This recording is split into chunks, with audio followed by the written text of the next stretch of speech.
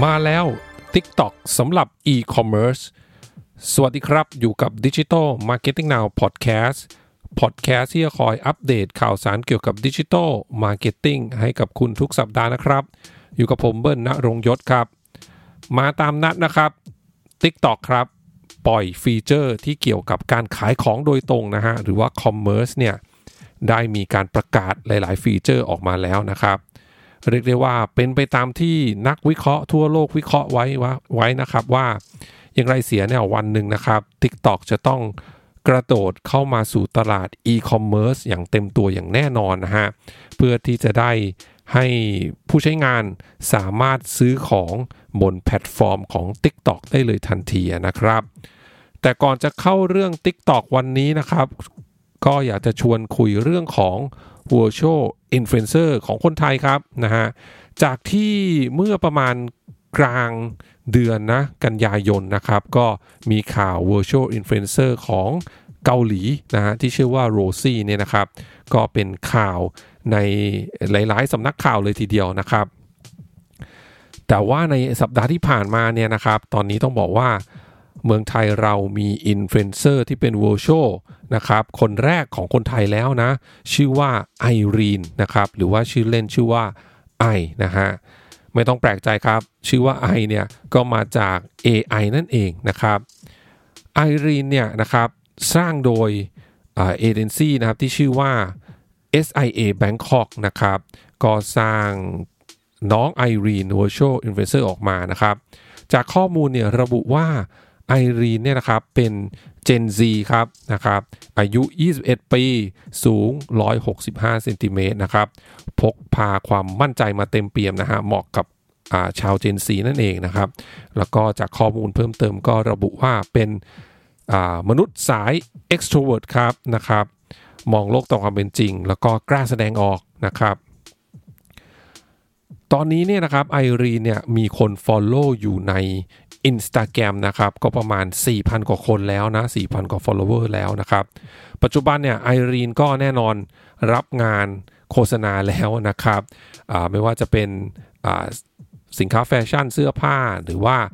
สินค้าไลฟ์สไตล์หรือว่าร้านอาหารร้านกาแฟคาเฟ่ต่างๆนะครับก็ไปติดตามกันได้นะครับ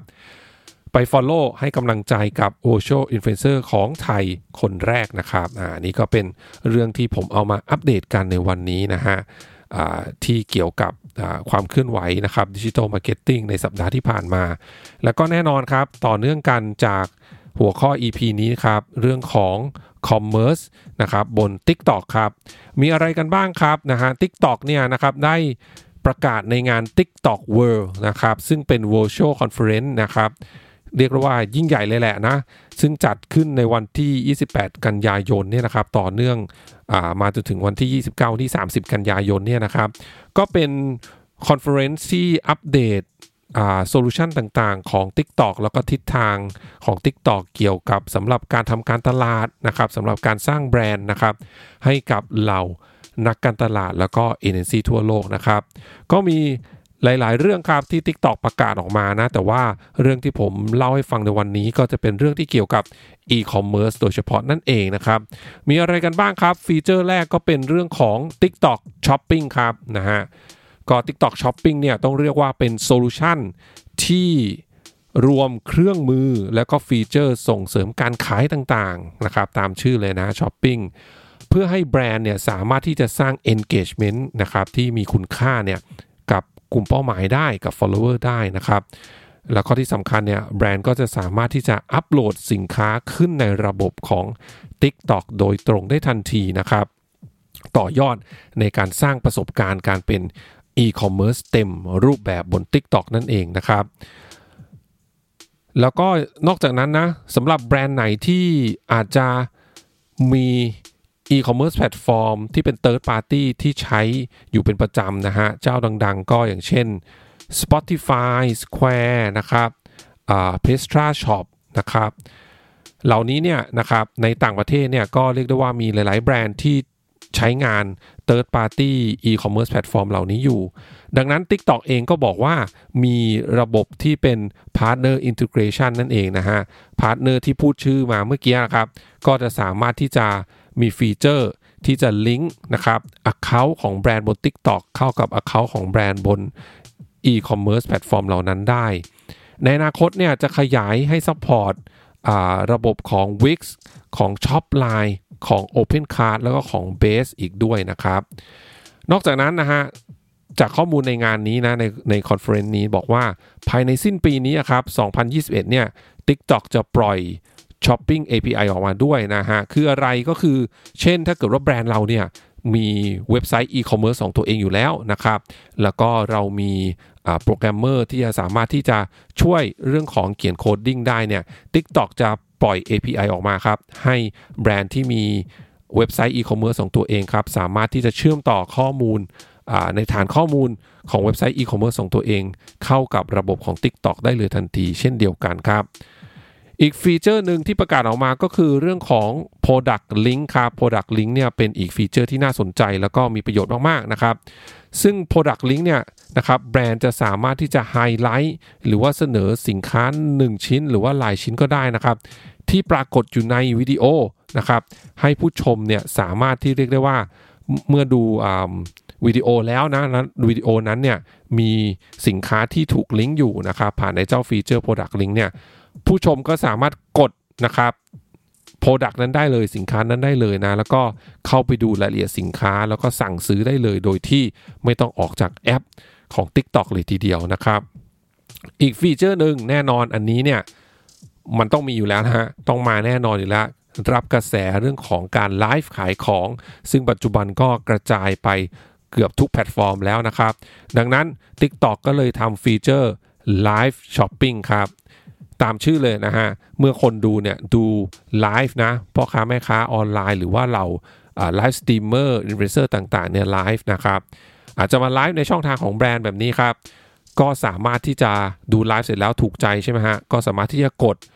กับฟีเจอร์ที่เป็นไลฟ์ช้อปปิ้งได้ทันทีนะเพื่อจะเข้าไปสั่งซื้อได้เลยนะครับไม่ต้องมาคอมเมนต์CF นะฮะเหมือนใน Facebook นะครับก็เรียกได้ว่าปล่อยฟีเจอร์นี้ออกมาให้การซื้อของเนี่ยง่ายที่สุดนั่นเองนะครับสำหรับผู้ที่เป็น follower ของแบรนด์ใน TikTok นะครับแล้วก็อีกอันนึงนะฮะอีกฟีเจอร์ต่อมาก็จะเป็นจริงๆเป็นเรื่องของโฆษณาแล้วนะระบบโฆษณาต่างๆนะครับก็จะมีอย่างเช่นcollection ad ครับ collection ad นะครับก็เป็นเขาเรียกว่าเป็นการ์ดนะฮะเป็นเหมือนการ์ดที่จะอยู่ใน in-feed ad นั่นเองนะในต้องบอกว่า TikTok เนี่ยก็มี ad solution นึงที่ขึ้นในฟีดถูกไหมฮะฟีดก็คือเวลาที่ user เนี่ยพวกเราเนี่ยไถฟีดดูวิดีโอไปเรื่อยๆนะครับมันจะมีแอดนะฮะโฆษณาประเภทที่เป็น in-feed ad อยู่นะครับแล้วก็ใน in-feed ad เนี่ยมันจะสามารถใส่สิ่งที่เขาเรียกว่าเป็น product card ได้นะครับการ์ดเนี่ยแหละฮะนะ product card เนี่ยนะครับที่จะอยู่ใน in-feed ad ครับนะครับเมื่อกดไอ้เจ้า product card เข้าไปแล้วเนี่ยมันก็จะเข้าหน้าที่เขาเรียกว่าเป็น instant gallery ครับในนั้นก็จะมีสินค้าชิ้นอื่นอยู่แสดงอยู่มากมายเลยทีเดียวทำให้ผู้บริโภคที่สนใจเนี่ยก็สามารถที่จะเลือกซื้อได้เลยทันทีเช่นเดียวกันนะครับนอกจากนั้น collection ad เนี่ยนะครับยังสามารถที่จะช่วยobjective อื่นๆได้อีกเช่นเพิ่ม traffic ไปที่เว็บไซต์นะครับนำเสนอโปรโมชั่นต่างๆหรือดีลต่างๆนะฮะโปรโมทสินค้าใหม่นะฮะหรือว่านำเสนอสินค้าขายดีเป็นต้นผมมองว่าก็จะคล้ายๆไอ้เจ้าการ์ดของ Twitter นั่นแหละครับนะฮะใกล้เคียงกันนะครับอีกอันนึงครับ Dynamic Showcase Ad ครับเรียกสั้นๆว่า DSA นะครับ DSA เนี่ยนะครับเขาบอกว่าจะช่วยสร้างการรับรู้นะฮะเรื่องของ awareness แล้วก็สามารถที่จะ drive objective อย่างแอปดาวน์โหลดได้ด้วยเช่นกันนะกรณีว่าแบรนด์ไหนเนี่ยมีแอปนะครับก็สามารถที่จะใช้ไอ้เจ้า Dynamic Showcase Ad เนี่ยในการที่จะเพิ่ม conversion คนที่จะดาวน์โหลดแอปได้ที่สำคัญเนี่ยDSA เนี่ยครับเขาบอกว่าออกแบบมาให้ใกล้เคียงกับวิดีโอที่ผู้บริโภคเนี่ยนะครับผู้ใช้งานจะเห็นในฟีดปกตินะฮะก็เรียกได้ว่าทำลักษณะให้มันคล้ายๆกับวิดีโอที่ผู้บริโภคจะคุ้นเคย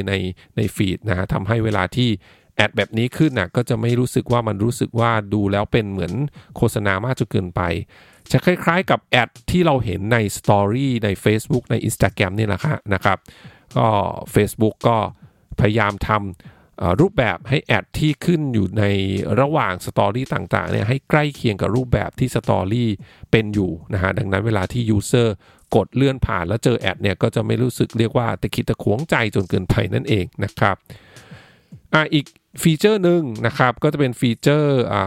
lead generation นะครับ lead gen นั่นเองนะที่ทุกท่านน่าจะคุ้นเคยนะนักการตลาดท่านใดที่ลงโฆษณาบน Facebook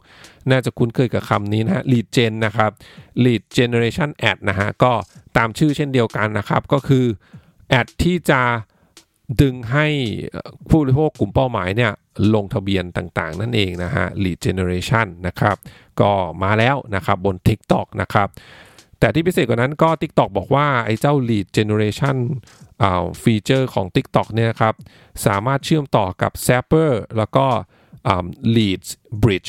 ได้ด้วยนะครับซึ่งอันนี้เนี่ยเป็น third party platform ครับในการที่จะช่วยนักการตลาดช่วยแบรนด์เนี่ยในการที่จะ manage จัดการแล้วก็เก็บ lead ได้ดีขึ้นนะครับนี่ก็เป็นข้อมูลของ TikTok ที่เอามาฝากกันในวันนี้ครับนะฮะ TikTok เนี่ยแน่นอนนะตอนนี้ก็เรียกได้ว่าทำเรื่องของโฆษณาเต็มรูปแบบนะส่งเสริมการขายเต็มรูปแบบนะฮะไม่ใช่การแค่สร้าง awareness อย่างเดียวแล้วนะครับเป็นเรื่องของการให้เกิด conversion นะฮะยอดขายเกิดขึ้นนะครับหรือว่า conversion ที่เกี่ยวกับเนี่ยฮะการลงทะเบียนนะครับ lead gen ต่างๆนั่นเองนะฮะก็ไม่ต้องแปลกใจเนาะแพลตฟอร์มโซเชียลอะไรก็ตามหรือไม่ต้องโซเชียลนะครับแพลตฟอร์มอะไรก็ตามที่มี user ใช้งานเยอะนะครับอย่างอาทิตย์ที่แล้วผมก็เล่าของแพลตฟอร์มอย่างของ Twitch นะครับที่คนจะเข้ามาดูคนแคสเกมอะไรเงี้ยฮะแน่นอนแพลตฟอร์มไหนที่เริ่มมีผู้ใช้งานเยอะขึ้นเนี่ยนะครับสิ่งที่จะตามมาก็คือเรื่องของระบบโฆษณาต่างๆนั่นเองนะฮะแล้วก็ต่อยอดไปนะฮะอย่างของ TikTok เนี่ยนะครับที่ advance กว่าทาง Twitch ก็แน่นอนเรื่องการต่อยอดการให้เกิด conversion ต่างๆนะฮะเพื่อที่เจ้าของแพลตฟอร์มเองนะครับนักลงทุนเองเนี่ยก็จะได้สร้างรายได้จากแพลตฟอร์มนะครับที่เขาก็สร้างมาเพื่อจะดึงให้คนมาเล่นมาใช้งานเนี่ยแหละครับถึงจุดหนึ่งก็ต้องสร้างรายได้ให้มันอยู่ได้ให้มันยั่งยืนนะฮะแล้วก็เรียกได้ว่าให้นักลงทุนเนี่ยนะครับได้คืนทุนไปนั่นเองนะครับขอบคุณทุกท่านมาที่รับฟังครับเดี๋ยวครั้งหน้าเป็นเรื่องอะไรฝากคอยติดตามกันนะครับสำหรับวันนี้สวัสดีครับ